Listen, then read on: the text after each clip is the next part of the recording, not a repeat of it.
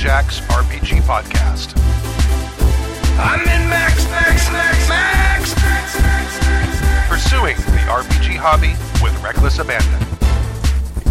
Why, hello, and welcome to Season 23, Episode 13 of the Happy Jack's RPG Podcast. My name is Stu. My name is Kimmy. I'm Mills. And I'm Jason. No. I did it. And we have a super special remote guest. Who's very patient. Yay! Who is, yes.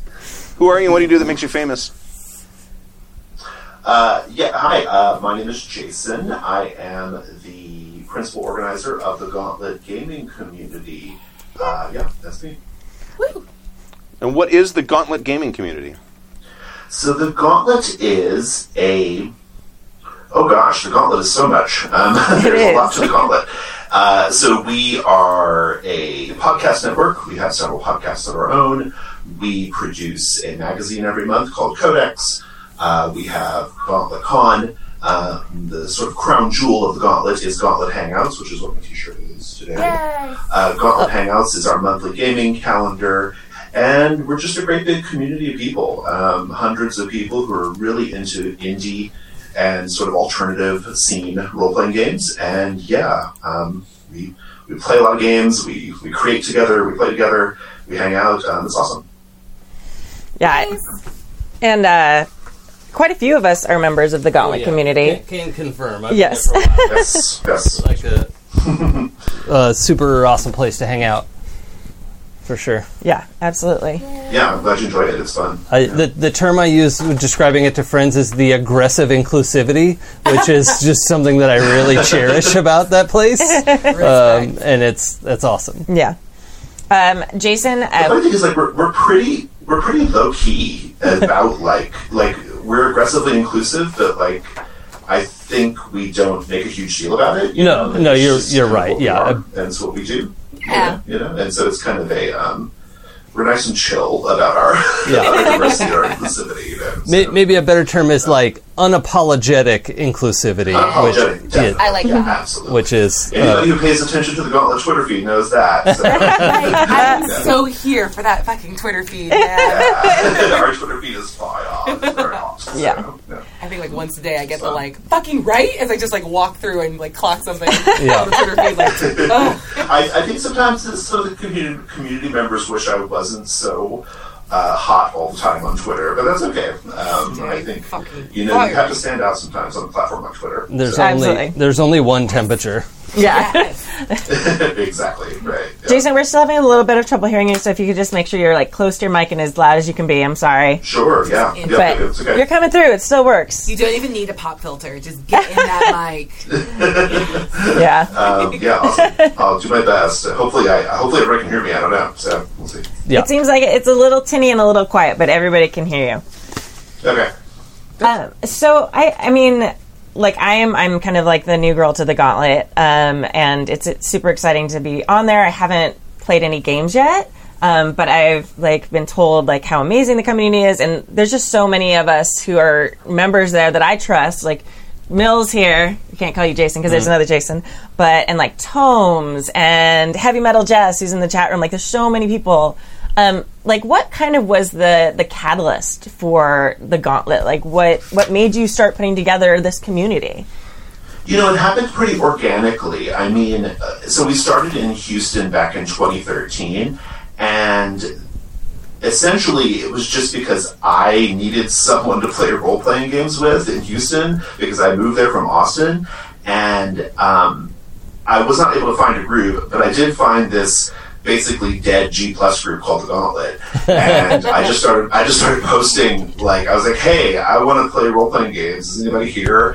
And a guy named Carrie was like, yeah, sure, I have a place at my work after hours we can play. I was like, okay, cool. So we just started kind of running games on a weekly basis, and that turned into a twice weekly, and then it turned into a 3 times weekly, and at our zenith in Houston, it was like, gosh, we had like different groups. We were running like sometimes 4 nights a week, and with like dozens and dozens of people showing up, right? So Gauntlet Houston is still really big. Like, awesome. It's one of the bigger face-to-face groups in the city, and then like around 2015 or so, after I moved from Houston, we started to kind of take it all online. And so, we started doing the podcast, and then the podcast gave birth to other podcasts, and that sort of, that gave birth to the Codex magazine, and we had Gauntlet Hangouts. Gauntlet Hangouts is, our online gaming is like a big, big deal. And it just kind of just grew just over the years. Like, there was no real plan in the beginning, it just sort of, I don't know, just, you get enough like-minded people together, and you can do the thing, So, it's been a really, really fun experience, actually. What's the primary technology you use for online games? We do YouTube. Well, most of us, not everybody.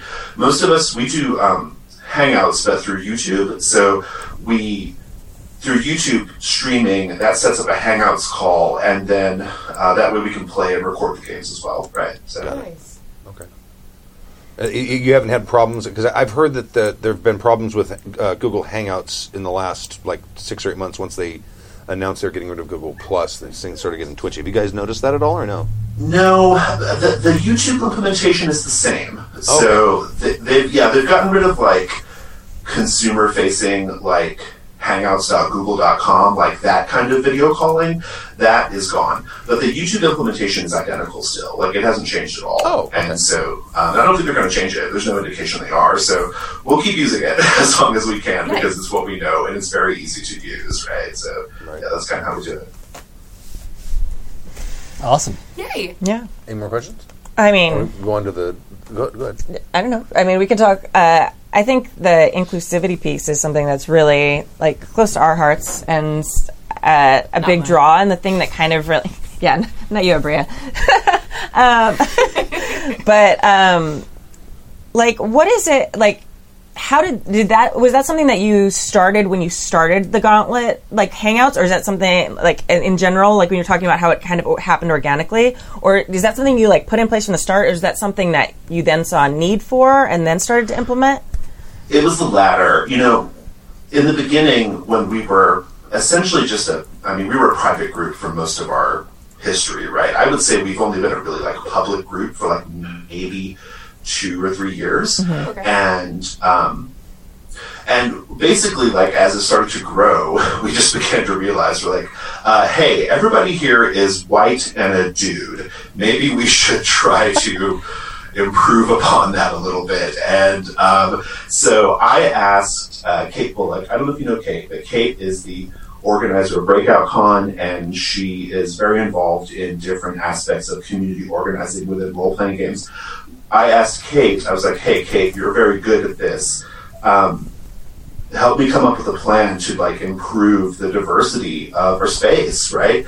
And so we put together what I consider to be a very kind of groundbreaking document called the Inclusivity Policy. Mm-hmm. And basically it is a document that's on our website, and it just, in very explicit, careful, detailed language, explains our community's values, what we tolerate, what we don't tolerate, what we strive for, and so we kind of put that out there, and we just started making things like safety tools, and just being very proactive about reaching out to people from marginalized groups, reaching out to women, reaching out to different queer role-playing game communities and that kind of thing, and just getting people involved, right? My Fire Twitter is part of that, right? On Twitter, you get, if you put your values out there loudly where people can see them, they're more likely to say, oh, hey, I identify with what you're doing, right? Yeah. And so the decision to be a more inclusive and diverse group, I think that was always part of our sort of and we've always been very good people, right? Kindness is our sort of overarching thing. We're very into kindness, right? And being very nice to each other. But we made a purposeful decision to try to expand the diversity of the group for sure. Yeah, and isn't there even something on the Patreon where you can Patreon at different levels to encourage that? Yeah, so we have this level on Patreon that is it's a $10 pledge, and basically what it is it gives you 2 memberships at a reduced price, right? So a normal full membership is $7, but the $10 one gives you 2 for $10. And the only thing is at least one of those has to be a person from a marginalized or underrepresented group. Yay! And that was actually a really nice program to sort of like, to kind of give us a little bit of like diversity boost, which was good.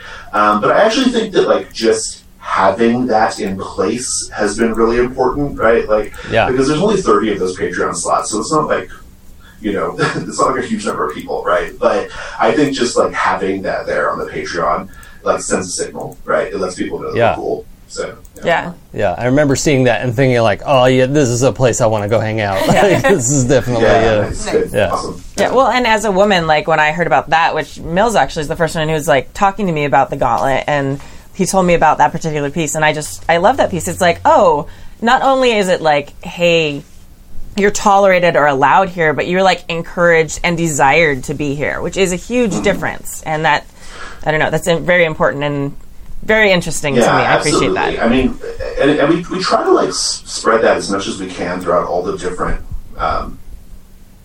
pillars, fingers of the Gauntlet. I don't know.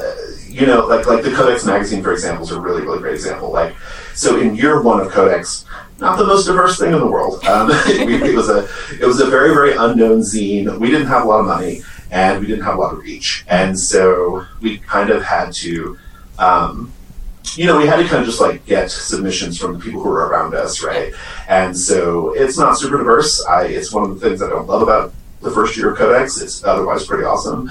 But in the second year, we made a decision to like improve that, right? So like we're okay. So we're like, okay, what do we have to do to like make sure we have more voices being represented in the zine's content, And so I don't have any like hard numbers, but the few that I remember from back then, I think we ended up at the end of volume 2 of Codex, I think we ended up with like something like 38% of all the dollars that we spent went to a woman, right? Nice. And so we were happy about that because it was much lower in volume 1. And and now in volume 3, it's like it's basically even at this point.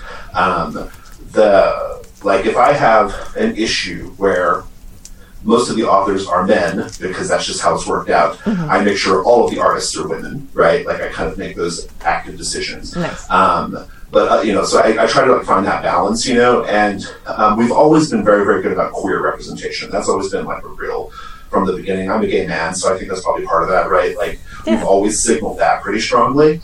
But we have a ways to go though. Like I would love to have more people of color in the Gauntlet, right? I think there are not enough people of color in role-playing games as a general matter, and I definitely would like for there to be more of the Gauntlet. So, we're always looking at like how can we try to, what do we have to do to like expand the table a little bit here. Yeah, absolutely. Okay, I have one tiny question if I can ask. So how do you feel like the mission of inclusivity has like directed and expanded on like the diversity of content that you guys have made and like the games that you play and the stuff that you produce? This is a softball. Well, explain why diversity is good. Right.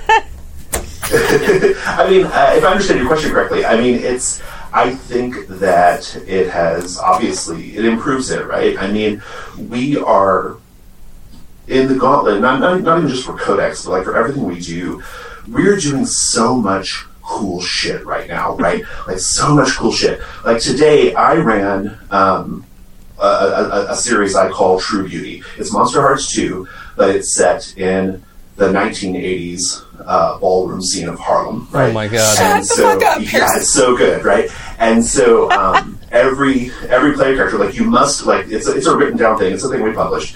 Every player character must be a person of color. Like it has rules for like you must explore like what the understanding of like queer gender was back in the 80s, right? Like it has all this like stuff built into it, and like and it's still Monster Hearts, right? We're still playing Monster Hearts, but we're doing it in this like really, really cool frame. And so there's stuff like that happening all over the Gauntlet, right? I mean, it's like, how do we take all this stuff we're doing and like explore different stories, tell different stories? Like, how do we, how do we just do something that represents the bigger swathe of people out there, right? I mean, we still do our like sort of Eurocentric fantasy stuff, like that stuff is still happening in the Gauntlet, right? But we're also doing, a group of folks just finished a playtest of Orun, right?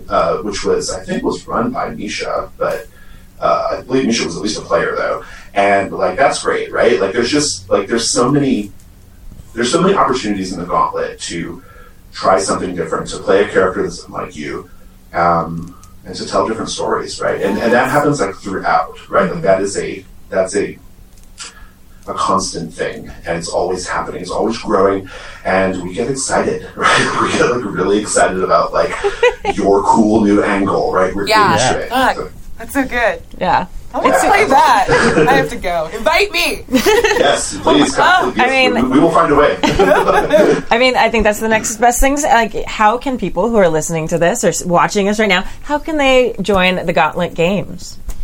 Yeah, so it's not easy. It is. It's not. Yeah. So we have. I mean, I'll tell you. Give you some numbers here. In January, we had over 175 sessions on the calendar. Right. Mm-hmm. All of them full. Wow. So. Some of them will have like some drops like at the end, like last minute, because that's unavoidable. But they're all good. All the games will make, and they're all full. And that is not. We're doing our best to get more games on the calendar, right? And in fact, like the way we have to do it is we have to periodically. Basically, we just kind of periodically open the gates a little bit, right, to let new people in. And because if we took everybody who wanted to play, we don't have enough games for them, unfortunately. Right. So we have 25 spots coming open January 15th. Those are the spots that give you access to Gauntlet Hangouts. And anyone can join Gauntlet Hangouts games if there's space, but practically speaking, you have to have one of the Patreon spots because you can't otherwise RSVP in time, right? So you get like RSVP priority with one of the Patreon spots. And so we'll have 25 of those spots. We're going to do some more diversity stuff, so we'll have some of those spots available. But so it's not easy, sadly. But one thing you can do, though, is if you join at the Slack level, which is a great level to be at, that doesn't necessarily come with... the Slack level doesn't automatically come with RSVP priority, but many, many games get organized on the Slack off the books, right? Okay. And so that's a really great way of just being involved in the community.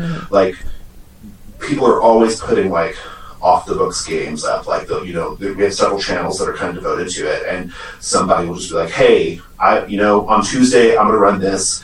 It's too late to put it on the calendar, but who wants to play, right? And so that's one way you can kind of do it. And I think just hanging out with us is fun, too. So, yeah. It honestly feels like just being at a con 24/7 forever. Oh, God, it's exhausting. It's awesome, though. Never-ending con. Yep, that's the way. That's my, like, I actually wanted to call the Gauntlet that. I wanted to have the subtitle, The Never-Ending Game Convention. Nice. Dramatic and over the top. I went with a more subdued and ongoing conversation about role-playing games. That does sound a bit more refined. I like that. Yeah, a little bit more. Yeah, and I know that Tomes, who runs our new show, Small Game Hunter, is actually like one of your big community and like community culture organizers, right? He does, yeah. Tomes is the... we don't really have titles. Okay. Tomes is the... I call him like this... the director of like community care. Like he's the community care person, right? Community care, community resources, making sure everybody's taken care of, making sure everybody, like new people know where to go to find things, and updating like various resources that are available. Yeah, that's fantastic. And I just have to give you like mad props because like I organize like 30 people into like 7 games at a time. I can't even imagine. What do you mean? We're all. I have to give credit to.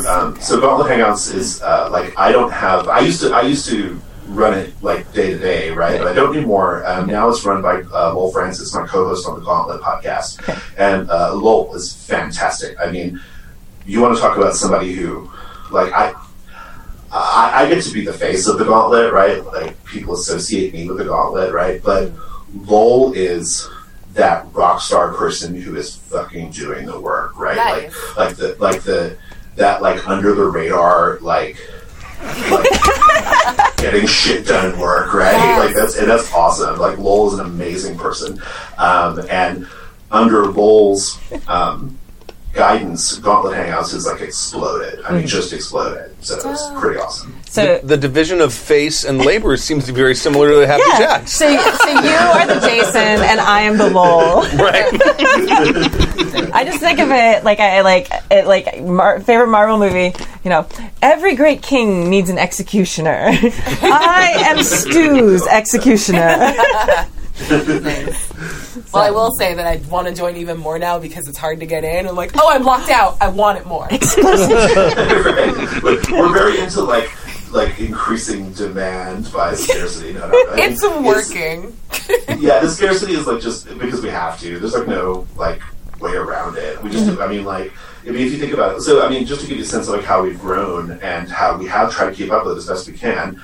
The first year of Gauntlet Hangouts, the first December of Gauntlet Hangouts, which would have been December of 2015, we had something like 7 games scheduled. And last month, for December 2018, we had something like close to, it's like 160. So, yeah, like, and December, which is a tough month because of the holidays, right? Yeah. So, I mean, it has really, really grown. And we have this program called Game Facilitator Camp. And Game Facilitator Camp is an active thing that's run by Michael Barford and Lowell. And we have a brand new crop of GM/facilitators ready to come online and get their games on the calendar. So we are expanding. You know, we're very careful, right? Like we don't just let anybody run games. Like they have to either go through Game Facilitator Camp or they have to have played with us for a while to where we feel comfortable with them. And so, that's one way. If you're interested in running games, I can get you a ticket to the rodeo. For those of you listening to the podcast, like a bunch of hands just went up in this room. Abria, Mills, myself, and Stu, we all are interested in running games. If you are GM inclined, that is something that's easier to work with. The demand is on the player side, obviously. For sure. Right? So. But here's the weird thing: is I've been to a bunch of conventions where like half the games I was in were good and half weren't, but at like the games I've been in Gauntlet since like August or something, and I've played in like 8 or 10 games, and none of them were bad, and I don't understand how that's possible. What? Well, I mean, it sounds like it's the thing he was just talking about. He has like this program to kind of like ensure quality control, our GMing culture program. is really strong. I mean, our culture of game running and game facilitating and our procedures and our play culture is rock solid. I mean, and it's not the kind of thing you can do overnight.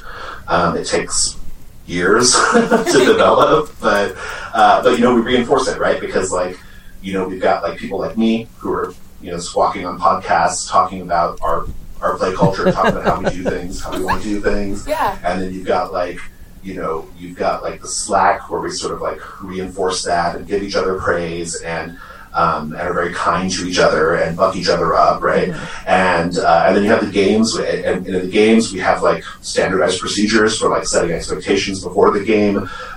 We have like feedback procedures that that we recommend. Like the play culture is super, super strong. Safety tools are huge, right? Safety tools.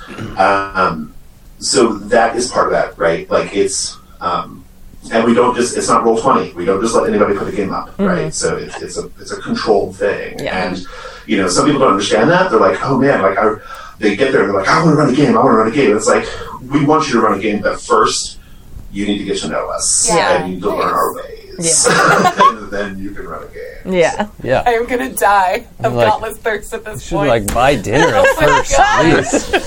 I want it so much. I mean, we could talk about this forever, but where can they find you and the Gauntlet and give your deets?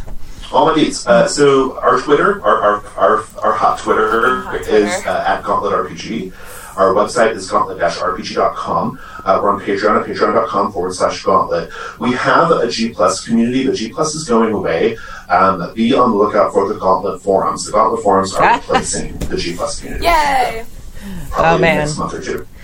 Yep. Cool. The forum Excellent. battle. I feel that. I feel so much of that. All right. Well, we actually are a show where we answer questions and do emails. Never heard of it. So we have, I think, 2 emails tonight, right? I believe. I think yes. there are 3. Well, we might- can push one back. Okay, we'll see. Yeah, the last one's real long. Yeah. Let's. When railroads have no. Yeah, I'm gonna. Yeah. Okay. I'm gonna read it because his audio is a little rough. Yeah. He So- also he has it digitally too. Right. It'll be fine. I'm trying to figure out how I would incorporate that. I would have to go in and mute out every time he he can talked. read it. I mean, like he can read it. The C can look at it. Never mind. Okay. It's audio poison. I love it. Where railroads have no tracks, from Mr. CJ or MRCJ. We are seamless professionals. Hello, everyone. Here's a half thought, a shade really, about railroady games. I'm keeping this intentionally short. Signed, MRCJ. No, I think the hosts have spoken lengthily about games where the GM coerced players into certain actions to move the game forward according to the GM's wishes. Also discussing about its opposite of the players basically doing whatever they want with no consequences. I think that there is a breakable balance. How far away do the players err before the entire game goes off the rails, as it were? Mm-hmm. If information is in A, and the players burn down in A, I'm going to make those taverns because it's clearer. Yes. The advice from the show has always been that the players find the information in Tavern B. On the surface, this is a good advice. Here's the balance question. If it does not matter what the players do, and they still get the information, it is basically the same as a railroad, but instead of ham-handed age 15 GM telling characters what to do, the characters do whatever they want, but the outcome is still the same. MRCJ, obligatory PS. Nice. Interesting. Would you like to start, Jason? Yeah, I'd love to. So I think it depends a lot on the game, right?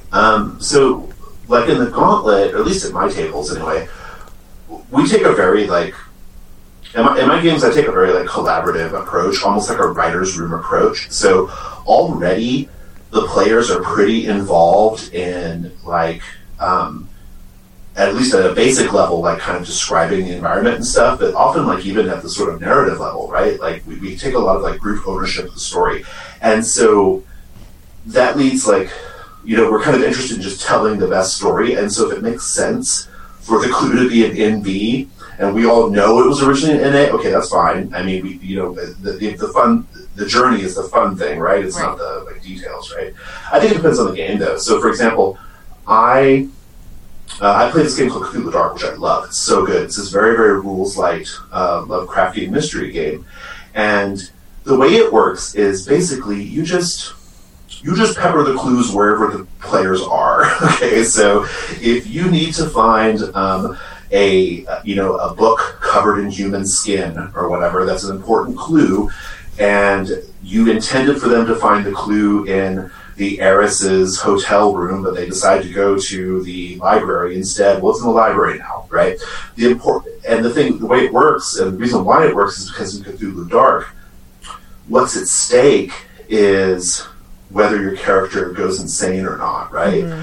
And so that's the game, right? The game is not where are the clues and can we find the clues? Yeah. The game is how do we react to the horror? How do we process the horror, right?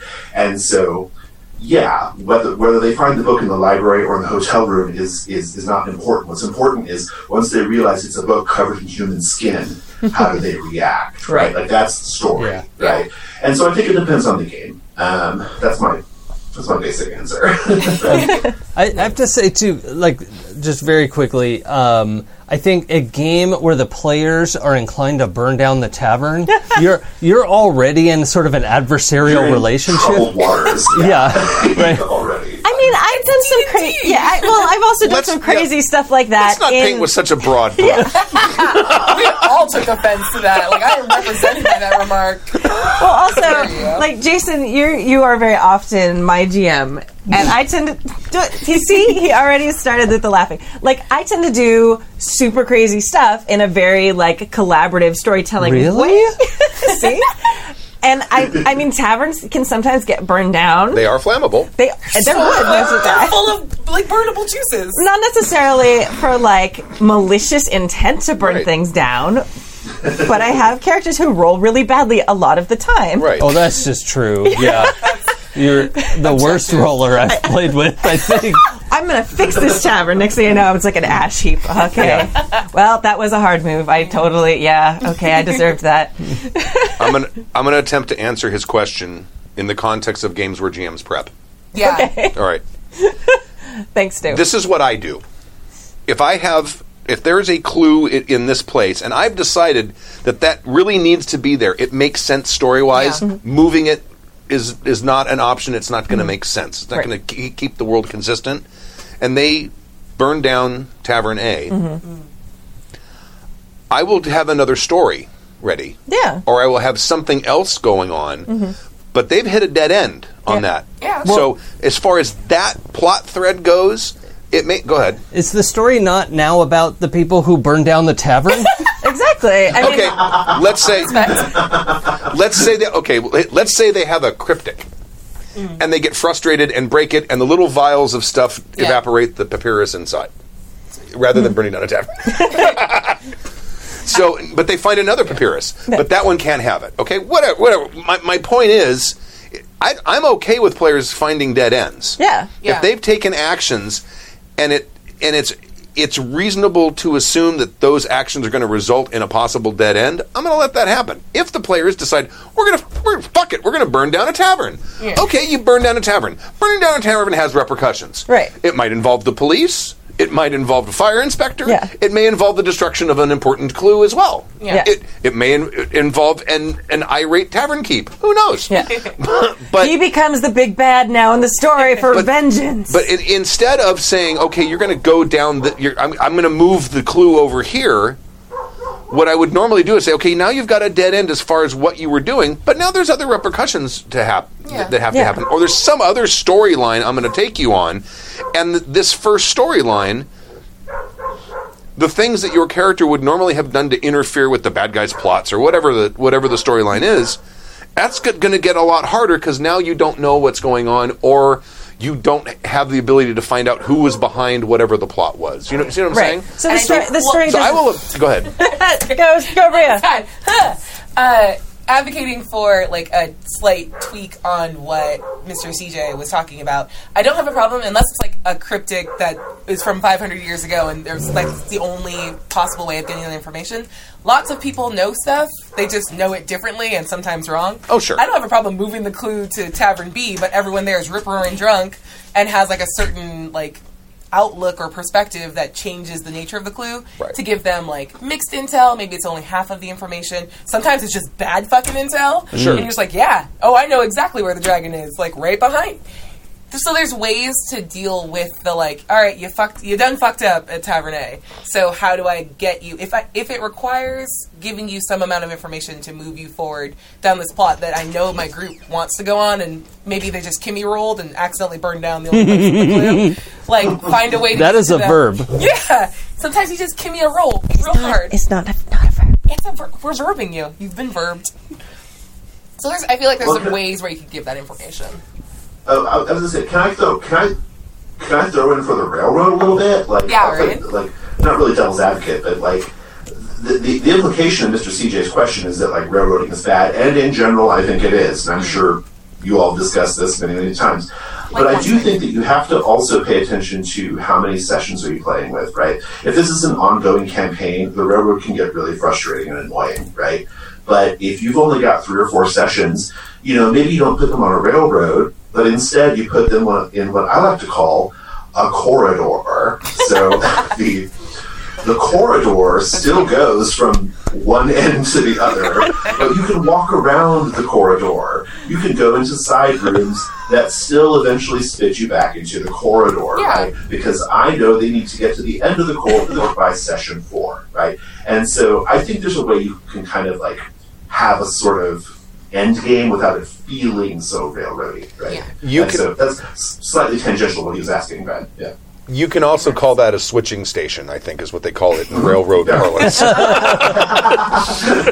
Yeah, I take issue with the idea that this person is saying, well, they burned down in A and you're just going to put the stuff in Tavern B. Like, well, you just skipped right over the fact that they burned down a tavern and there are going to be consequences for their actions. But I mean, the burning part aside, his point is, if you move clues, let's say they just miss the clue in place A. They decide not to search it. Well, I'm saying in my game, the clue is now irrelevant. They're now criminals. No, but I'm saying the burning part aside, they walk into a tavern, rather than search the tavern or search the room they're trying to search to find the clue, they just say, this can't be here, and they leave. Yeah. Moving the clue, they can do whatever they want, and the game remains the same.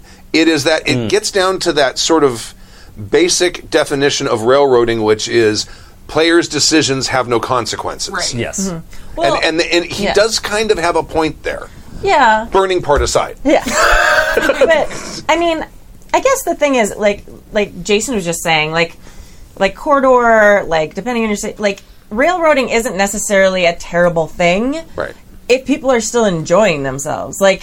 as a player, I get frustrated with railroads where I feel like I'm bashing my head against the wall of the corridor and I'm not finding anything and I don't have a place to go or that I don't have choice. Right. Like, the players still, technically, they still have choice when they burn down that tavern and then go to Tavern B. I mean, it's super fun, and I agree.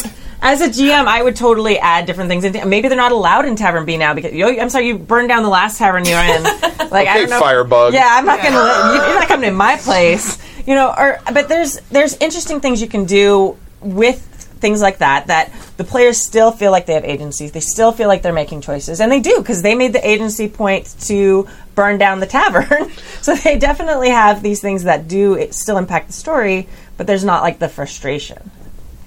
Well, and I would also say, you don't have to tell the players that the clue was originally in A. Thank you. Right? Like, I mean, they don't know that, and like they're still having fun, and they're so is there a bit of like, is it kind of deceptive? I guess, but I think it also just depends on your philosophy of role playing games, right? Like, I'm way more interested in telling the best story in the amount of time that I've got, and sometimes that means kind of fudging things a little bit. And again, I feel better about that, especially when there are other stakes at play. So, like in my example I said earlier, what's at stake is the character's sanity in that game. It's not whether they get to the end or not, right? And so that's the game, right? And so I think it depends a lot on the game. It depends on a lot of the circumstances, really. But yeah.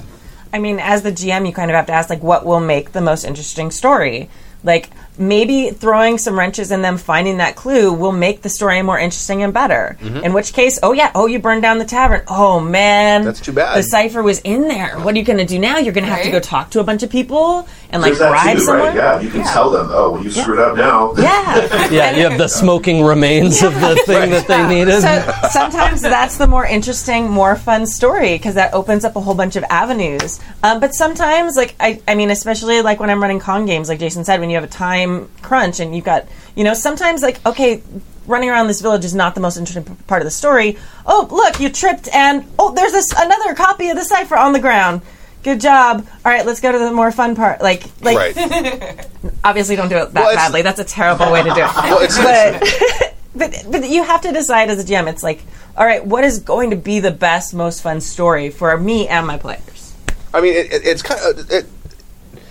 that's similar to sort of the philosophy that Gumshoe has, which is finding the clue is not the problem. The problem is, once you have the clues, piecing them all together and figuring out what's going on, right? So in that game, you just get the clue. I mean, if you're someplace and there's a clue, here's the clue. Yeah. There's no roll or anything. You have it. Yeah. And I mean, it's a different philosophy of gaming, and I think there's probably different players that prefer different sorts of that. But I do think he kind of has a point when the players' choices start to become irrelevant to the progress of the story. Yeah, player choices should absolutely matter. Yeah. Yeah. Yeah. But Especially arson. yeah, but I feel like maybe that's a sign that your players are telling you that the kind of game that you set out to, like, run isn't necessarily the one they want to play, and maybe they didn't know better at the beginning. They're like, oh, yeah, we've only ever known, like, Dungeons & Dragons, where the DM prepares a fuck ton and then Right. walks them down the story, and they're like, nah, we want to explore the moral repercussions of killing everyone in this town. You're like, Right. okay, well, let's, like, take their lead a little bit, follow, and see if, like, if they make any concerted effort, like, okay, I know we burned down the place with the one clue, let's see if we can find another version of the clue that tells you, like, oh, they still want to get back on track. But if they're having more fun exploring, like, what does it feel like to murder in a world where I'm a god? Like, play that game with them. And like, listen and respond. And watch your back. Yeah. And your players are crazy. Run. Right. I have that little bit. All right. Thank you, MRCJ or Mr. CJ, for the email. Yes. The next email from yet another Jason. Not either of us. GMing horror story / venting. You want to read Oh, this sure, I'll read it. Yeah. Alright, well, I did it again. I deviated from my group's usual dungeon crawl to run something different. This time it was the Fall of Delta Green, the Gumshoe System spin-off of the Call of Cthulhu spin-off. Oop, Yes. That hurt my brain. Vietnam setting, Cthulhu mythos, what could go wrong? I had a player who couldn't quite grasp the system mechanics and didn't raise his hand for a better explanation until 90 minutes into it. Oh, yeah, that's good timing. It's fucking me, though.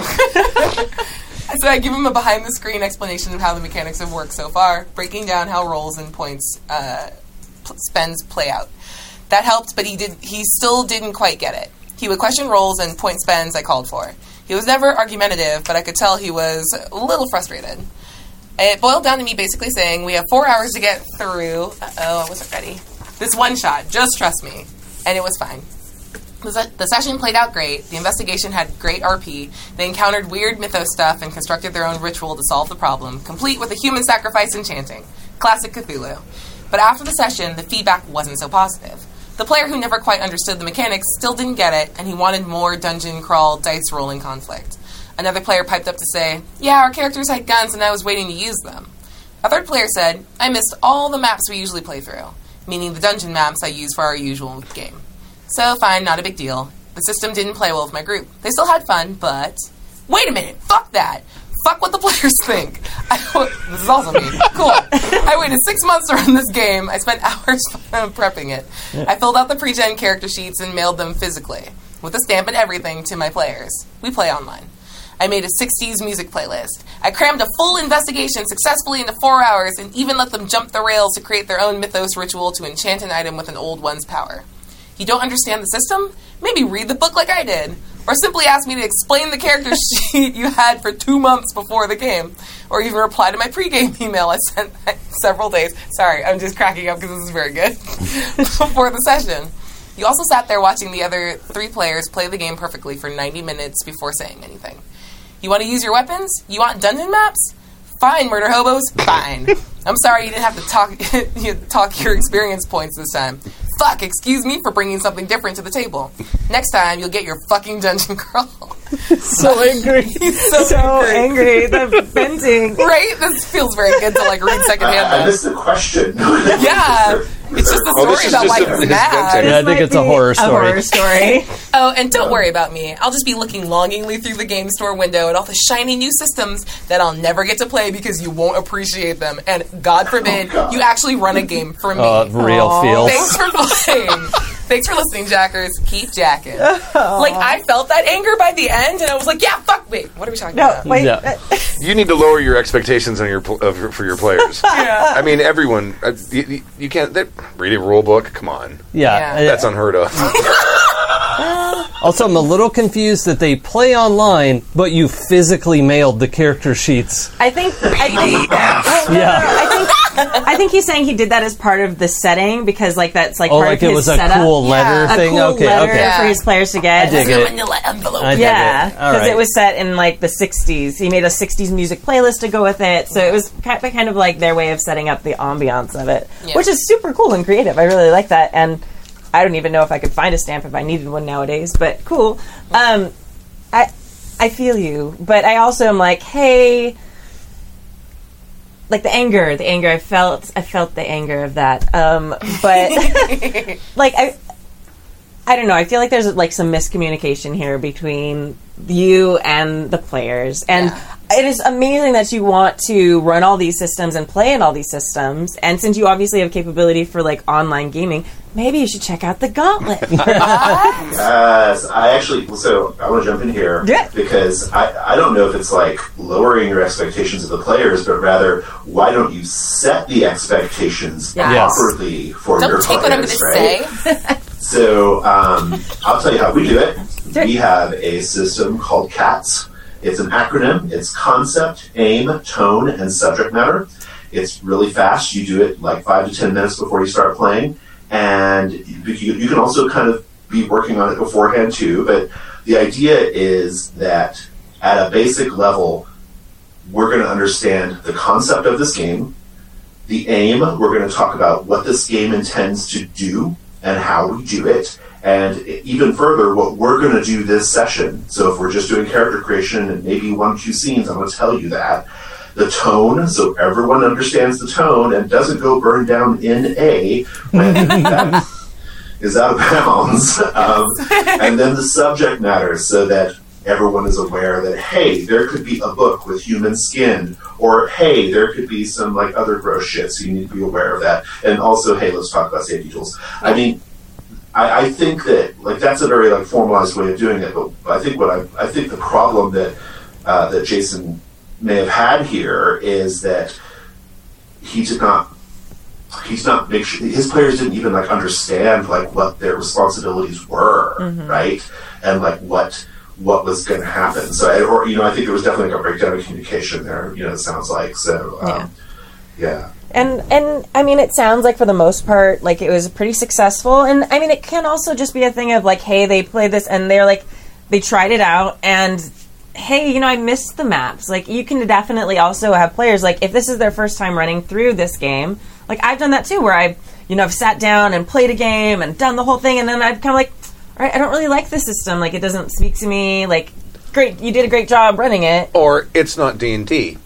I want to play D&D. There's a huge number of those people. Yeah, and if that's your flavor that you love, that's fine. And that's kind of what it sounds like to me. Is that like he really wanted to try. He really wants to be a polysystemist. I don't know how you say that, but and try all these different systems while he's got a group who's like, no, we really are comfortable with D&D, and that's what we want to play.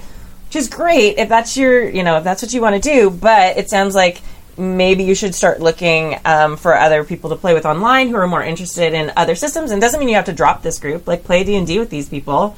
It's it seems like it's been working for a long time. But, I don't know. He doesn't sound very happy.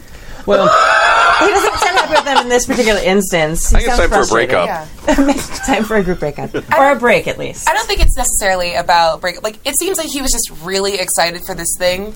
And the story he wanted to tell actually probably shouldn't have happened in the one-shot. If you're introducing a new system, like, give your players a chance to get comfortable in it. Like, do a character gen with, like, 2 scenes. So you're like, okay, how do I walk across the street? And you play through those, like, bitty things. It looks like, with all the things that he sent off and creating all, like, I think he wanted a campaign of this.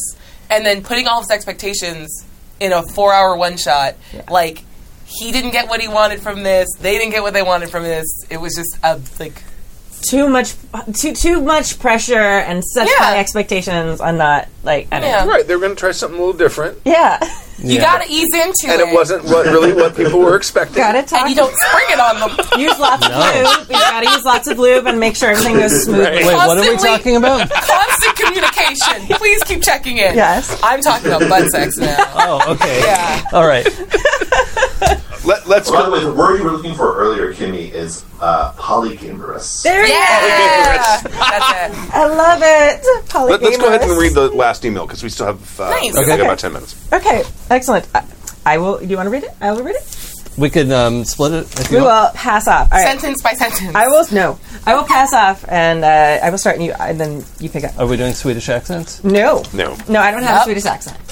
I've got a bad Irish accent and a fairly good Russian accent, and I sound Johan from Sweden here again. Go ahead. I can't do that. Nope. In episode 2307, you were talking about continuing games past their logical end. A sin I, as well, have committed.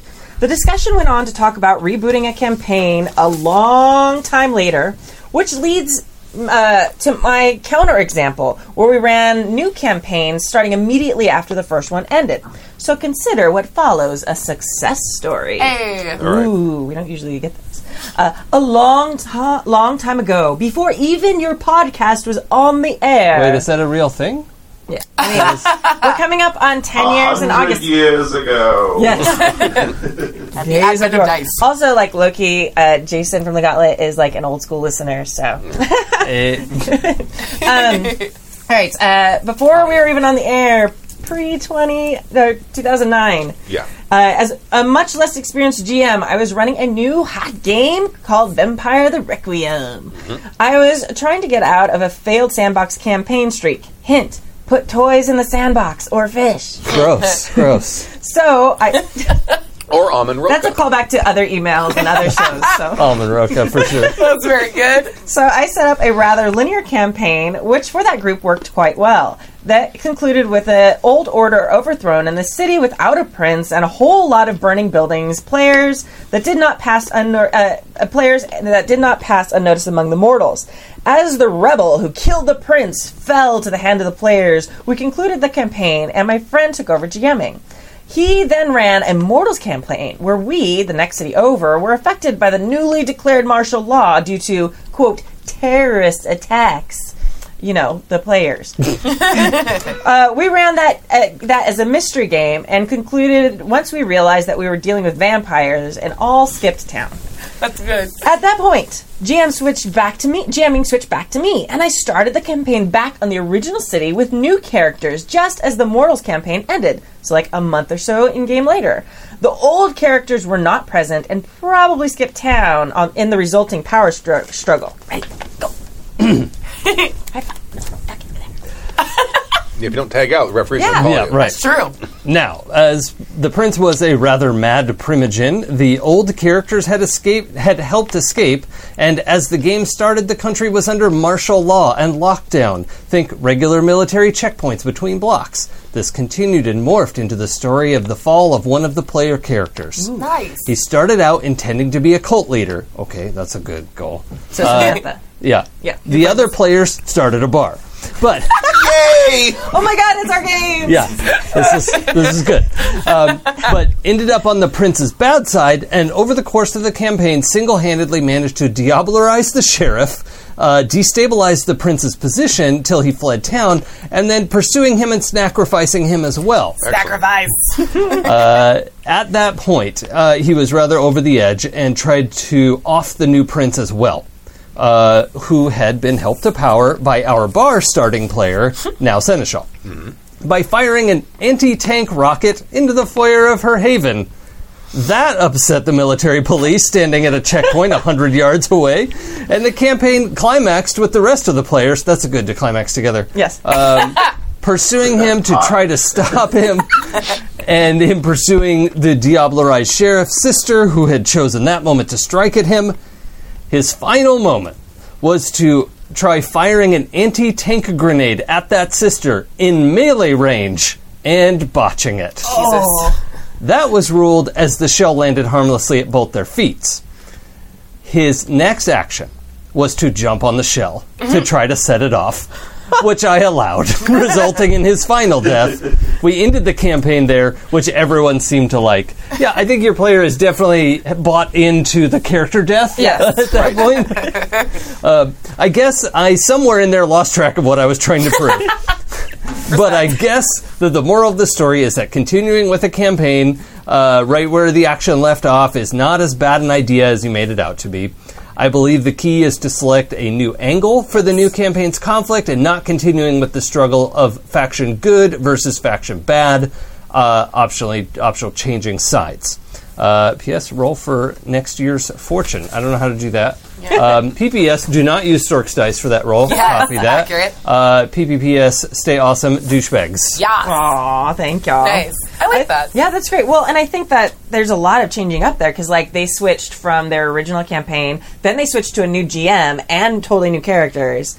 And then they switched back to the original GM and the original location, but still again with all new characters. Yeah, right. That's not necessarily... I mean, that's a shared world, which is fun, but that's not really picking up the same campaign. Right. Yeah. At least to me, it doesn't feel the same. Same. Cool. Yeah. Have you ever done that, Jason, with longer form campaigns? This is... I mean, if I'm being perfectly honest, this is not... I haven't gamed like this in a long time. This is this sort of long-term campaign kind of gaming is not something I do much of. Although, the way we do it in the Gauntlet, and I have done this, particularly with our very popular AP, Mercy Falls, Most Stars, plug. I have done what is essentially like an anthology world, right? I've done that, which I think is kind of what this listener basically ended up with, right? Like we have the same persistent world, but basically every 4 to 5 weeks we shuffle the players up a little bit, and we have new characters in that same world, and there are threads that connect all the different we call them a series. The series is 4 to 5 sessions in the Gauntlet. That's a series. All the little series that connect up into the campaign, they have some common threads that connect them, and because we record all our games, you can go watch and learn all that stuff if you want to, right? And so it is a long-term thing. It is a persistent campaign world, but it's essentially anthology or kind of episodic, right? And I think that actually helps you avoid. It really helps you avoid burnout. It helps you avoid we've all been in campaigns where it's just done, right? Yes. It's just done, but we're still playing it, and because we feel like it's our civic duty to do it or something, right? We've all been there. So I think what this GM landed on is essentially what we do, right? But ours is just much more formally that, right? Yeah. But no, so I definitely I don't game in that kind of same group, 30 sessions, mode. I haven't done that in a long time. Isn't there a comic book setting coming up too? There is, yeah. Rich Rogers, Rich Rogers, Lowell Francis, and I think a couple of other people too. They're doing Jim Crocker, maybe. They're doing a world called Gauntlet Comics, which is a bit of a spin-off. Rich had this world called Gauntlet City, and he played a bunch of different systems in this same city called Gauntlet City, right? And the aim of that campaign was to try out different small, lesser-known games, right?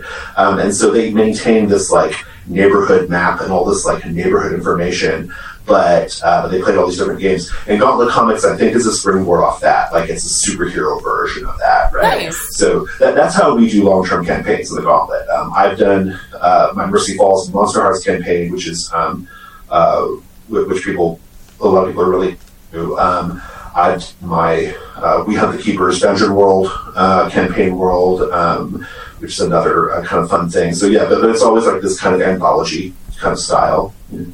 Awesome. Nice. Cool. Yay. All right.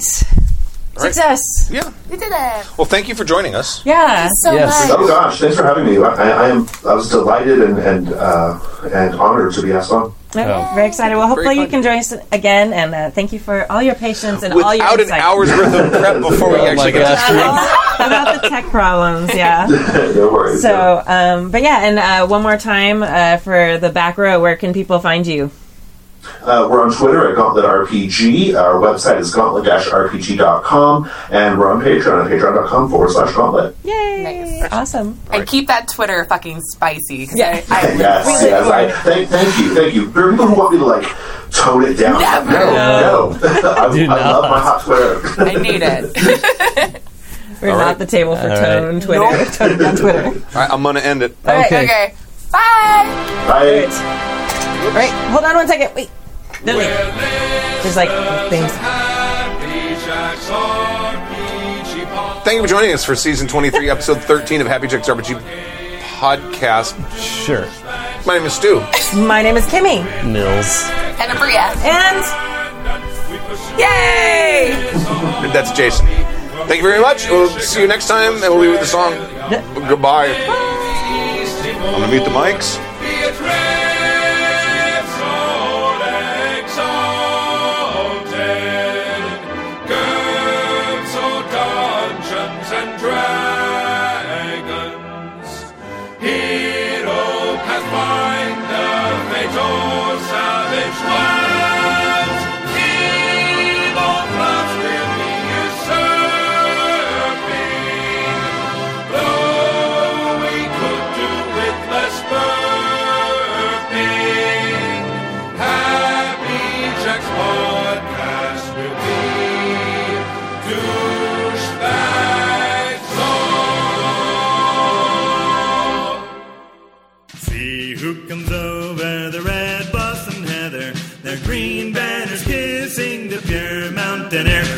erect, eyes to front, stepping proudly together. Sure freedom sits throned on each proud spirit there.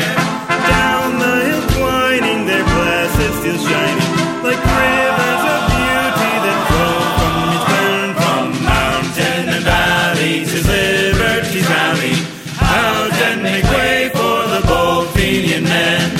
Our prayers and our tears they have scoffed and derided. They've shut out God's sunlight from spirit and mind. Our foes were united and we were divided. We met and they scattered our ranks to the wind. But once more returning within our veins burning, the fires that illumined our Carlow Glen raised the old cry anew, slogans of God and you. Out and make way for the bold Fenian men. We men from the north, from the Suir and the Shannon, let tyrants come forth, we'll bring force against force. Our pen is the sword and our voice is the cannon. Rifle for rifle and horse against horse. We've made the Pro-Saxon yield many a red battlefield. With God on our side we will triumph again. Pay them back woe for woe, give them back blow for blow. Out and make way for the bold Fenian men. By side for the cause have our forefathers battled, when our hills never echoed the tread of the slave. In many a field where the lead and hail rattled, through the red gap of glory they marched to the grave. And those who inherit their name and their spirit will march neath the banners of liberty then. All who love foreign law, native or Sassanah, must out and make way for the bold Fenian men. And those who inherit their name and their spirit will march neath the banners of liberty then. All who love foreign law, native or Sassanah, must out and make way for the bold Fenian men. The preceding program has been a presentation of the Angry Folk Media Empire.